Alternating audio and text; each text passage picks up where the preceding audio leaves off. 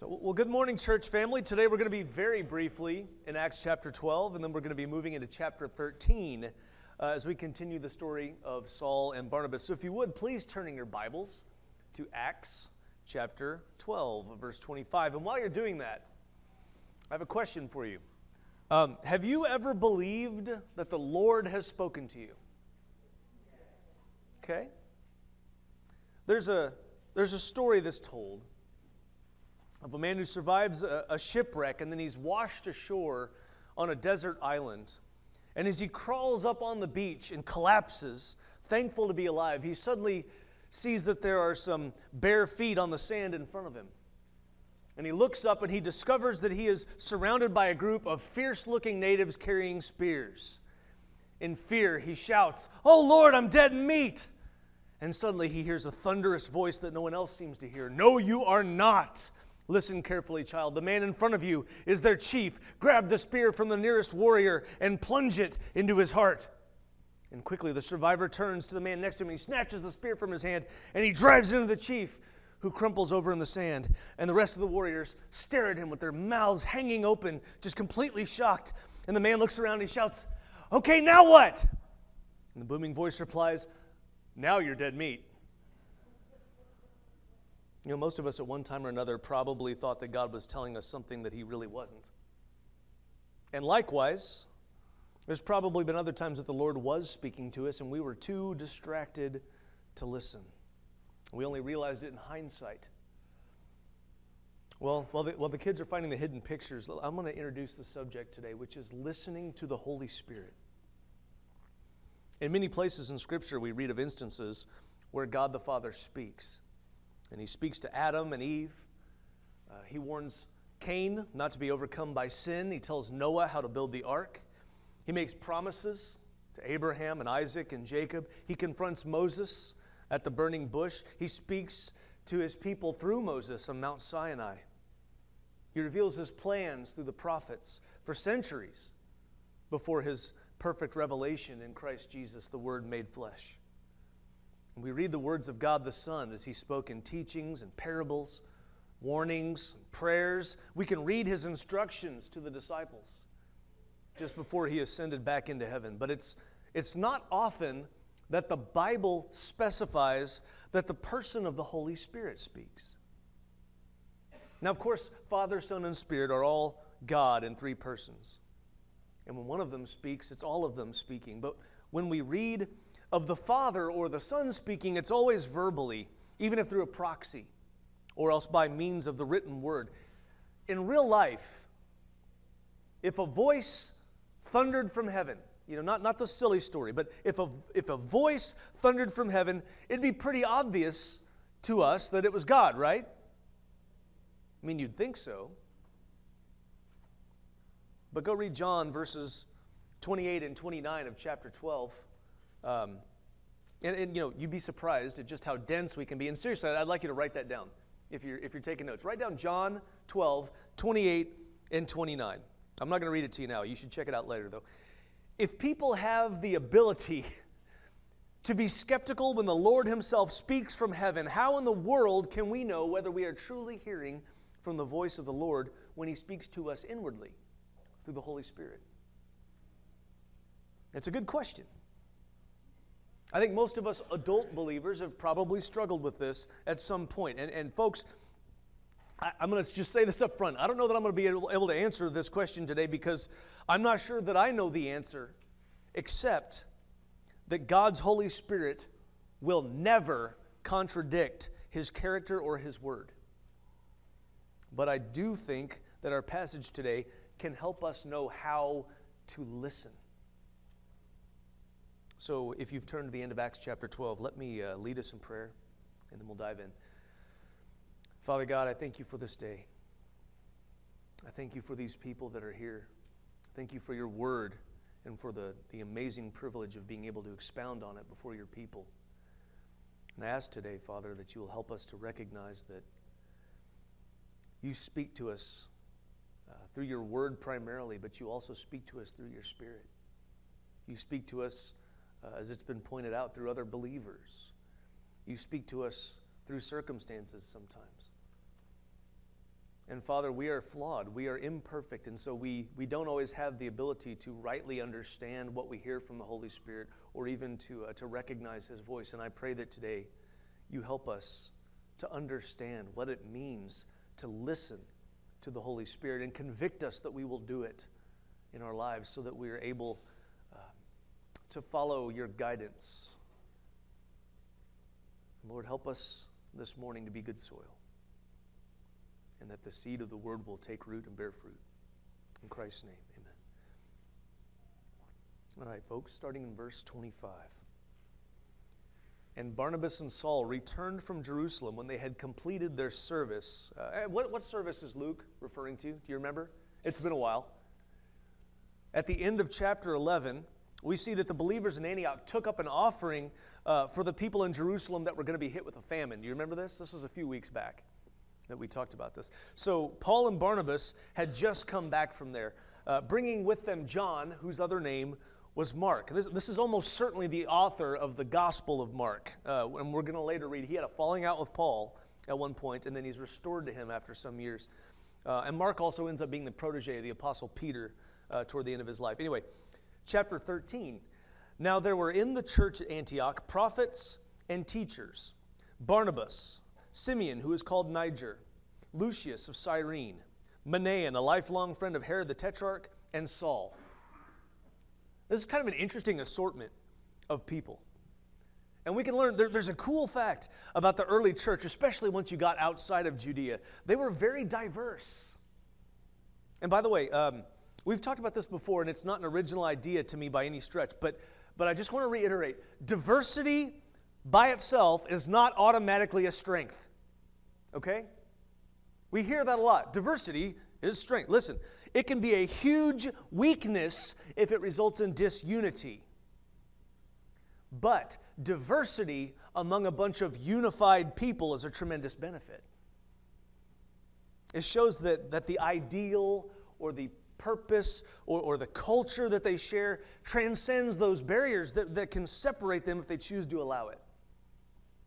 And we see that right here. There was a variety in this group. We see that there's a variety in the spiritual gifting. And prophecy and teaching are two gifts that they can complement one another, but they're not the same gift. And then we read the names of these prophets and teachers, and there's variety there as well. First, we have Barnabas. You remember Barnabas? His name was originally Joseph. He was called Son of Encouragement, Barnabas, and that was his nickname, but he was a Jewish Christian. Okay. Second, we have Simeon, called Niger. And it is awesome to me that the scholarship teaches us that Simeon was a black Christian of African descent, as the Greek word translated Niger literally means black. It's where the title for the country, Nigeria, comes from. And this is beautiful to me as it shows that there was no problem in the church with people of different skin colors considering one another brothers and sisters. And today, people from our culture's collective heads would explode about the fact that Simeon's nickname was black. Because we're overly sensitive about externals today. But I think it's beautiful that people back then could actually remark on and celebrate the diversity in the body of Christ without people getting offended. Anyway, so we have different spiritual gifts. We have different nationalities and skin tones. And then we have the name Lucius, which is of Latin origin. He was probably a Hellenistic Jew. If you remember, those are the Jews that had, instead of being in Hebraic culture, they were in Greek culture. And at one point, remember, the Hellenistic Jews would have been looked down on by the real Jews, And then we see Manaen. He was a lifelong friend of Herod the Tetrarch, who had been deposed by the Romans and then sent to Spain in exile. He probably died real soon after that. This was a bad dude, and he was a weak leader. He was the guy that had John the Baptist beheaded, okay? Because he was afraid of looking bad in front of some of his dinner guests. But despite this past history, Manaen was a leader in the church at Antioch. Now, Saul, of course, before his conversion, he was one of the Pharisees. And remember, the Pharisees historically hated Herod. They were enemies of Herod Antipas. But here they were, 5 men of completely different origin, background, and characteristics who were all striving together in the faith. And we're at a disadvantage today, I think, in many congregations because we are lacking in the unified diversity that the early church had. And that's another subject for another day, but I wanted to mention it because I think it's important. Church, if you're not already doing this, reach out to people who are different from you. And be thankful that we have brothers and sisters in Christ who aren't the same as we are. We're going to get back to the main focus here, though. It becomes more apparent in this paragraph what the main focus here, how this fits in. I'm going to read through it. We're going to parse it together, okay? While they were worshiping the Lord and fasting, the Holy Spirit said, "Set apart for me Barnabas and Saul for the work to which I have called them."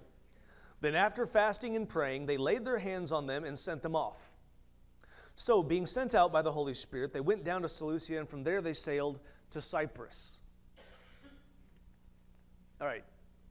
First of all, I want to point out that this passage mentions a couple of things that the Holy Spirit did. Okay, and I think we can ascertain there are also things that he does today. Okay, the things that he was doing then, he can do today. This is what that blank space on the front of your bulletin insert's for, by the way, if you want to take some notes. When we read this paragraph, okay, Luke tells us that the Holy Spirit said, and also that Saul and Barnabas were sent out by the Holy Spirit, which tells us that the Holy Spirit speaks and the Holy Spirit sends. And these are both very important aspects of the Spirit's ministry to believers. And we're going to get a little deeper into both of those verbs as we go, but it's important to mention them up front. Because listen, even if we're not receiving the message loud and clear, the Holy Spirit does both speak and send. We see also that the Holy Spirit can be very clear. I mean, Luke records him as saying, "Set apart for me Barnabas and Saul for the work to which I have called them." So the Holy Spirit not only speaks, but he speaks specifically and understandably. And I think that's super important for us to recognize, because I think there's times where we might get like a vague, nebulous feeling about something and we want to attribute that to the Lord, but that's not necessarily accurate. We can know from this text that at least at times God's Spirit speaks in such a way that is very obvious what he's saying, what his will is. And it's also, he is quite capable of being understood. Which leads us back around to the original idea behind this passage. If we want to hear what the Holy Spirit is saying, then we need to be listening. So the next obvious question then is, how? Right? How do we listen to the Holy Spirit? And I believe we're given a great outline right here in this passage with 3 words that just kind of jump off the page. While they were worshiping the Lord and fasting, Luke writes, this is when the Holy Spirit spoke, and then after fasting and praying some more, they complied. And so from this paragraph, I get the impression that 3 keys to listening to the Holy Spirit are right here in these 2 sentence fragments. And this is where we're going to spend most of the remainder of this morning's message. Okay? The first point, the first key to listening to the Holy Spirit in this passage is worship. While they were worshiping the Lord and fasting, the Holy Spirit spoke. Now, worship, that's a pretty broad word, right? And when reading this passage in English, I first thought about worship, like in the sense of, like singing, I was thinking kind of along those terms. But typically, the Greek word that's translated worship, it's the word proskuneo, which means to blow a kiss toward or to kiss toward. That's not the word that's used here. Now, that's a great word. It's a show of affection and gratitude that is only appropriate towards the Lord. But that's not the word. It's a very different Greek word. And it comes from the root latreo, which is talking about the service, the religious duty that a priest might have. So it's literally talking about people ministering before the Lord. And this is important for us to consider, especially if we tend to think of worship mainly in terms of music.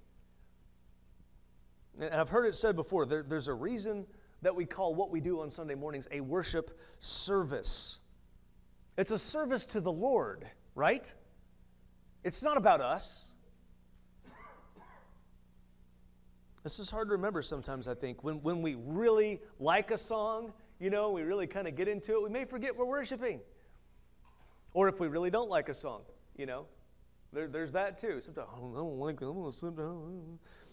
We think it's about our feelings, but it's not. In reality, everything that we do is supposed to honor God, right? I mean, think about it. The reading of Scripture, the songs of praise, obediently taking the Lord's Supper in remembrance of Jesus, the giving of offerings, the proclamation of the gospel. These are done for honoring God. All of this is our service to the Lord, and we do it corporately, meaning we do it all together. We're all together.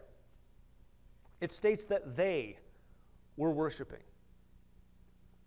And I'm certain that those of you who've spent time recovering from COVID or whatever the ailments we seem to have all passed around or all dealt with the last couple of months, you can testify that it is a blessing being able to watch the service from home, but it is not the same, right?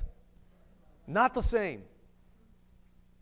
It's not the same as being with like-minded believers who are engaging in service to our King. It's just not. Christians were intended to worship the Lord together. In fact, Hebrews 10 has a very clear admonition, basically don't do this, is what an admonition would be. It's against forming a habit of missing worship service. It specifically says, you probably heard this before, do not forsake the assembly, as some are in the habit of doing. And it gives the appropriate alternative. Instead, spur one another on toward love and good works. Or stir one another up is how it's often translated. It's pretty much impossible to do that if you're absent. It's also really, really hard for us to do that for you. It's pretty much impossible. We can only encourage you from afar. It's not the same.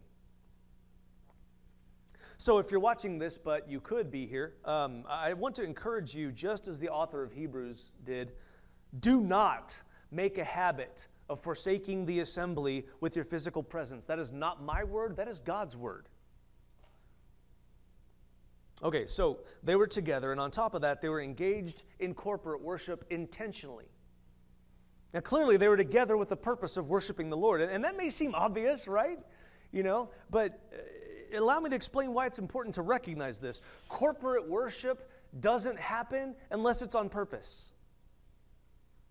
I mean, it may on rare occasions. I'm sure there are times where the Holy Spirit has spontaneously produced that, but it's very rare, even in Scripture. There's a lot that happens for a service to come together. And I want you to you probably understand some of this, but most of what y'all see and hear on stage, it might be put together, by a front man or two, but there's so much that happens behind the scenes by people that don't get a paycheck for it. So much. I mean, just as an example, there is a ton of work that goes into that bulletin that you hold in your hands every week, and the majority of that is done by a volunteer. And the people who run the sound and the slides and the Sunday school teachers and the music prep and the worship team that backs up Everett every week, the people that deal with the offering and prepare communion and write the meditations, they're all volunteers. And the rest of the elders, the prayer warriors that lift up the service and lift up the prayer list, the technology gurus, that make sure that you guys at home can experience this virtually. Thank our volunteers. They do this. And if you extend it beyond the worship service, we have a lot more volunteers that clean the building and cook the meals and change the babies and write the checks and mow the lawn and organize the ministry projects, and the list goes on and on. These gifts, your gifts in the service of the Lord, they matter. They matter. And they are appreciated. You matter. These gifts don't happen by accident. They are intentional. They are a choice that you make to serve. And you matter. So anyway, back to the point. A service of worship to the Lord provides an opportunity to be receptive to the voice of the Holy Spirit, especially since the Holy Spirit is already spoken so powerfully in one way that we refer to every single week, and I'm pretty sure you guys know what that is, right? The word of this is the Holy Spirit spoke. He spoke through people. God expired, God breathed. Our service to the Lord ought to be according to His word. So those of you may have noticed this. If you've been following along in the Bible app, some of us are reading the Old Testament too, as well as the New Testament this year. And you may have been shocked last week, if you'd never read this before, to read that God struck down two of Moses' nephews. You remember this? Aaron's sons, right? Nadab and Abihu. Struck them down for making an offering in the tabernacle that God had not authorized.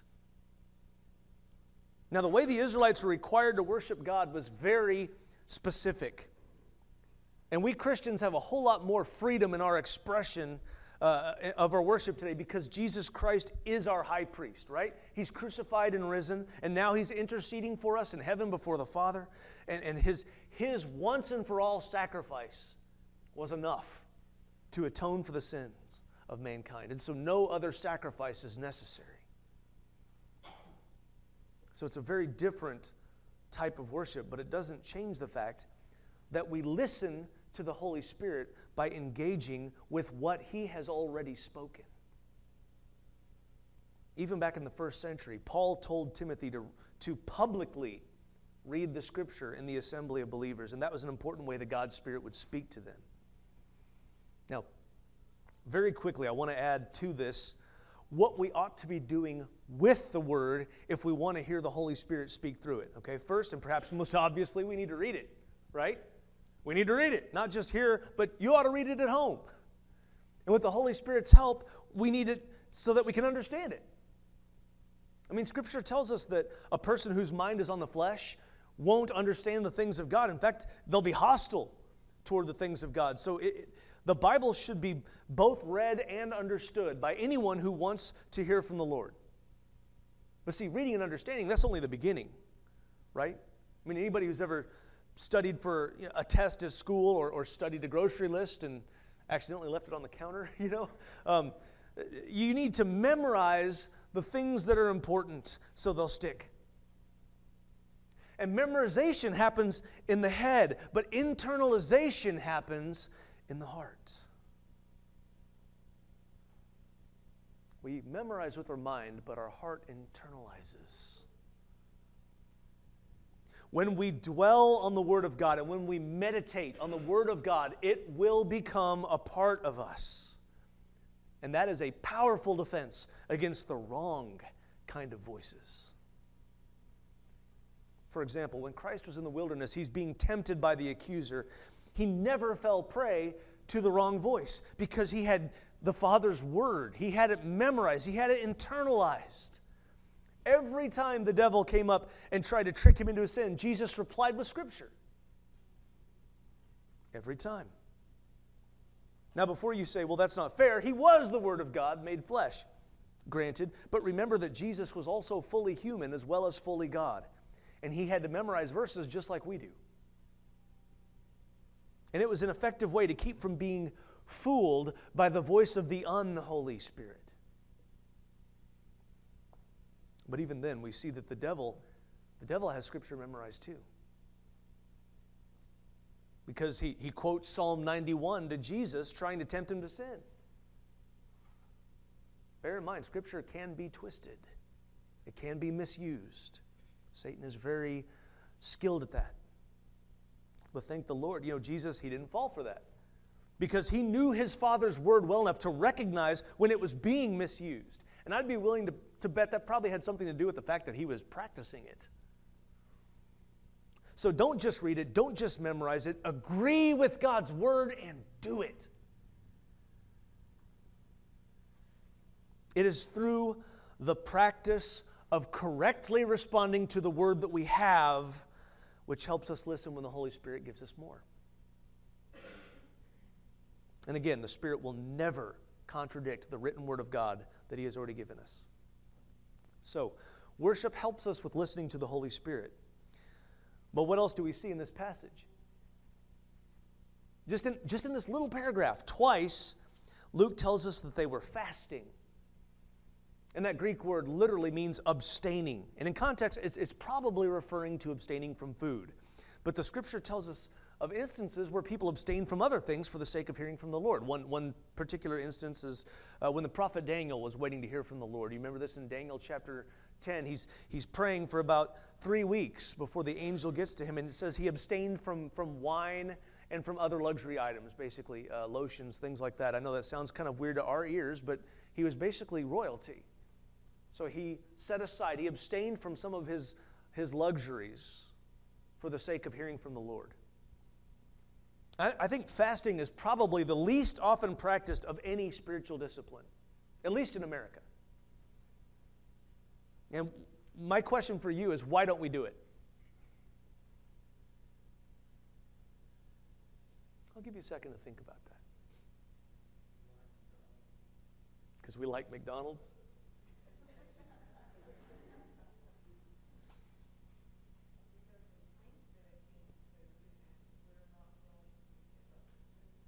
Because we're not willing to give up food. Or anything else, pretty much.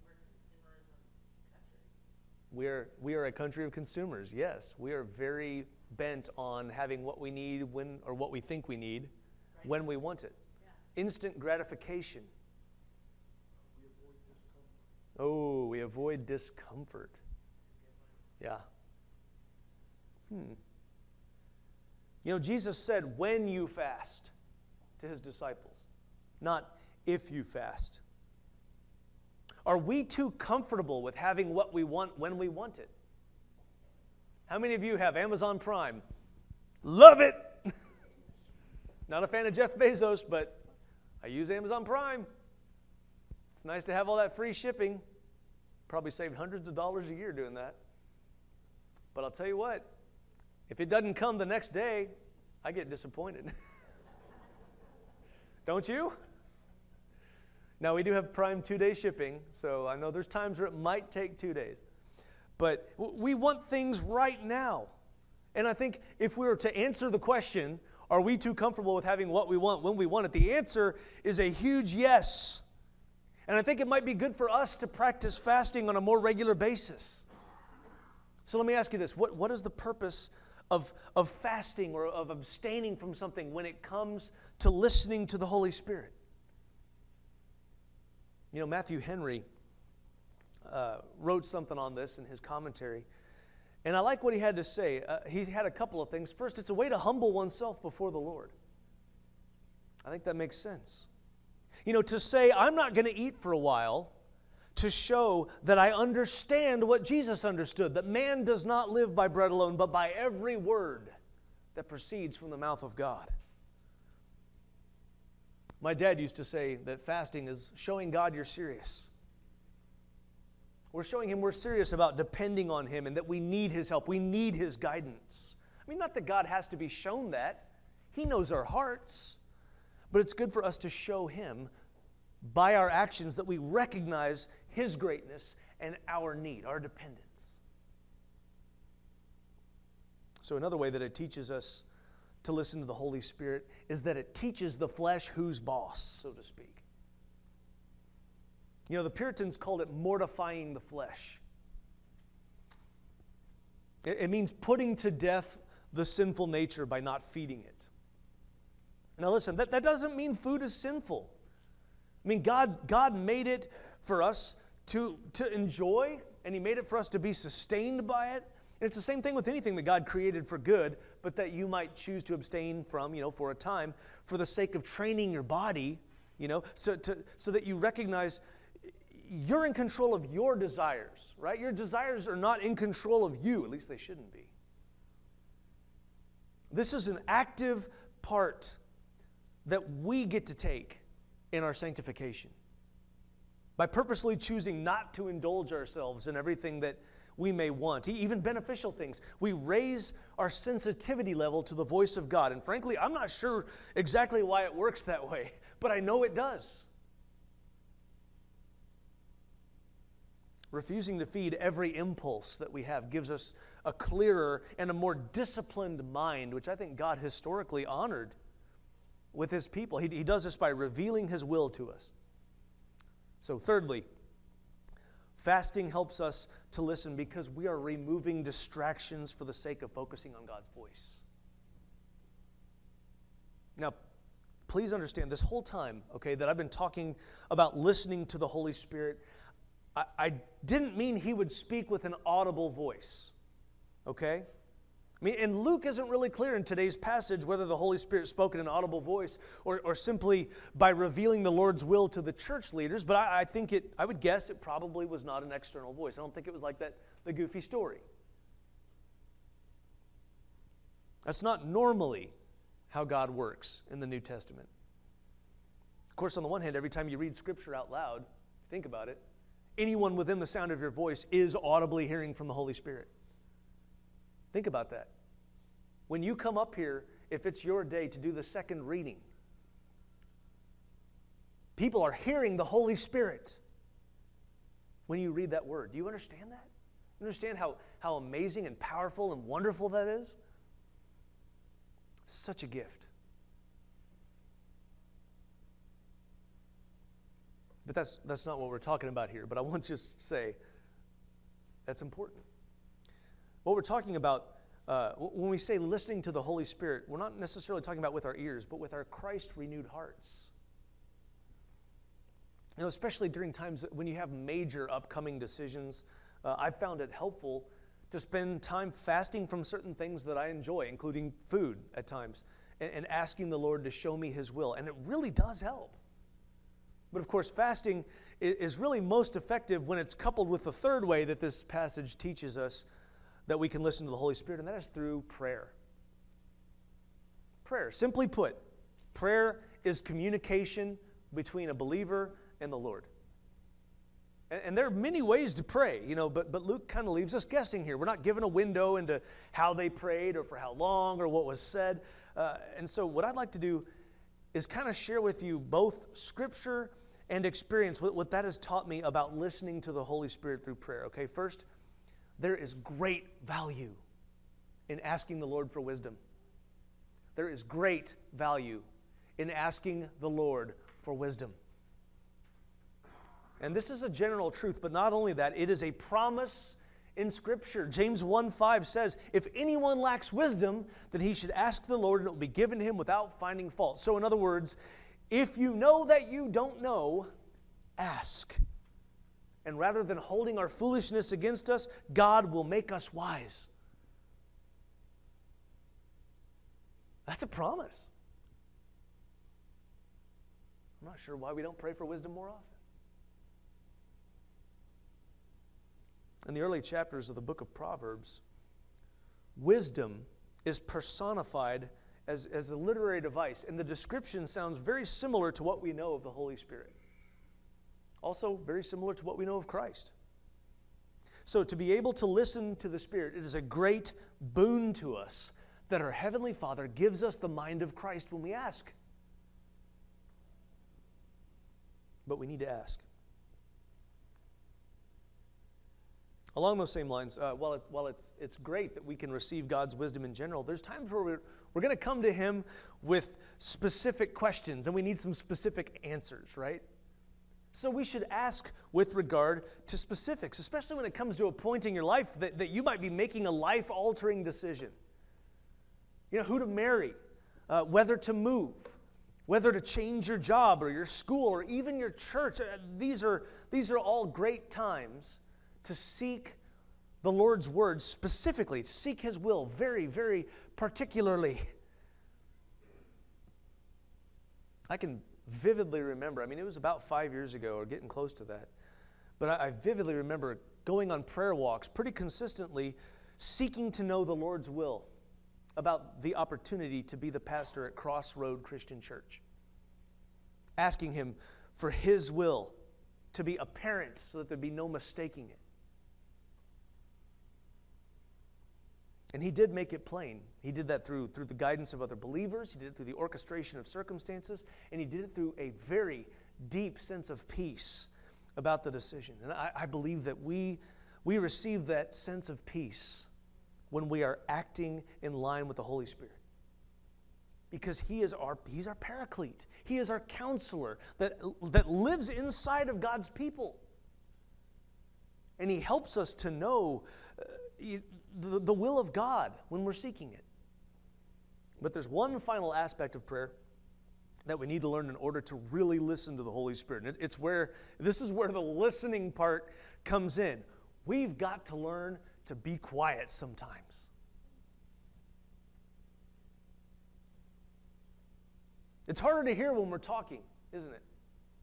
Right? Can I get an amen? Yeah. It's hard to hear when you're talking. This is the toughest part of prayer for me because I'm accustomed to hearing an audible voice when I'm having a conversation with another person, right? Or, at least able to read their text, right? And that's part of the reason also that Scripture is so important to be in when you're in prayer. But because this is one of the ways that God speaks back to us. But if we don't hear anything quickly, I think especially nowadays because we are so spoiled about communication being nearly instantaneous, we start feeling like we're just talking to ourselves instead of praying. But remember, prayer is communication between a believer and the Lord, and it doesn't just go one direction. This is a two-way thing. When we ask for wisdom and then we ask for specific answers or specific direction, we need to be willing to patiently wait for a reply. And again, it's probably not going to be a thunderous voice from heaven, but a quiet whisper within our redeemed hearts. By the way, I just want to reiterate. Don't ever expect me to tell you to listen to your heart. Terrible idea. But sometimes God's Spirit speaks to our hearts. Be listening to the Holy Spirit. It may not be what you want, but it's what God wants. And that is way more important. It's also way more valuable. We have to listen. So, worship and fasting and prayer are all means of boosting our receptivity to the Spirit's voice, but we must take time to be quiet and listen. Finally, Luke says that the believers laid their hands on them, that was Saul and Barnabas, and sent them off. And then below that, he writes that they went down to Seleucia, and from there they sailed to Cyprus. So our final thought for today is what is the proper response to when the Holy Spirit speaks? And I think simply put, it's conveyance and obedience. If you believe, then conveyance and obedience are the proper response when the Holy Spirit speaks. We see that the laying on of hands, that was a way, and it still is today, but that was a way back then that they would consecrate God's people for a specific purpose, which the Holy Spirit had revealed, in which the believers, they conveyed this by giving the apostles a special anointing. And it was the Holy Spirit that truly does the anointing, but when you lay hands on a person, you're being obedient to what God tells you to do. And it was a way of the Holy Spirit then revealing and people being able to do the work that God calls them to do. They were being sent. I also find it interesting that he says, and the Holy Spirit sent them. I mentioned that earlier. It was the believers that laid hands on them, the believers that spoke and said send, but who was doing the sending? Right. For those of you that mouthed it, it was God. Ultimately, He's the one who does the sending. And then out of obedience, Saul and Barnabas embarked on God's journey for them in church. This is what we're supposed to do here, okay? And I hope this is what we do here in this church. I hope and pray that by expounding on God's Word, the voice of the Holy Spirit is being conveyed to each of you, and it helps you to listen to Him. I hope. And I hope and pray that your response upon the revelation of His will is obedience. The truth is, friends, you can't even hear the Holy Spirit with your heart unless God has opened your spiritual ears to do so. But if you can hear, you have no excuse to reject His call. Your obedience begins with a response to faith in Jesus, who died on the cross to pay the price for your sins and who rose from the dead. And your response in obedience, if you have this faith, is to repent of your sins, trust in Jesus for your salvation, confess Him as the Christ, the Son of the living God, and be immersed as His Word commands. If you've already done these things in obedience, well, you're not done. Keep listening. Keep learning. Keep walking in faith. And let's walk together. That's why we're here. That's why we come together for worship corporately, intentionally, that we may walk together. Will you bow with me?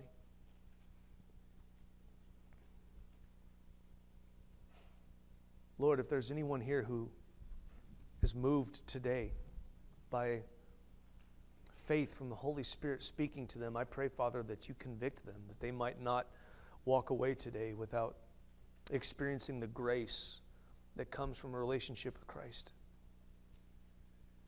I pray for mercy on all of us as we fail miserably in so many ways in our lives, and yet you still love us. And Father, please help us to walk faithfully with you and to listen to the Holy Spirit. And help us to strive each day to hear your will for us that day so that we can walk in it, so that we can be faithful in our life. We pray this in Jesus' name. Amen.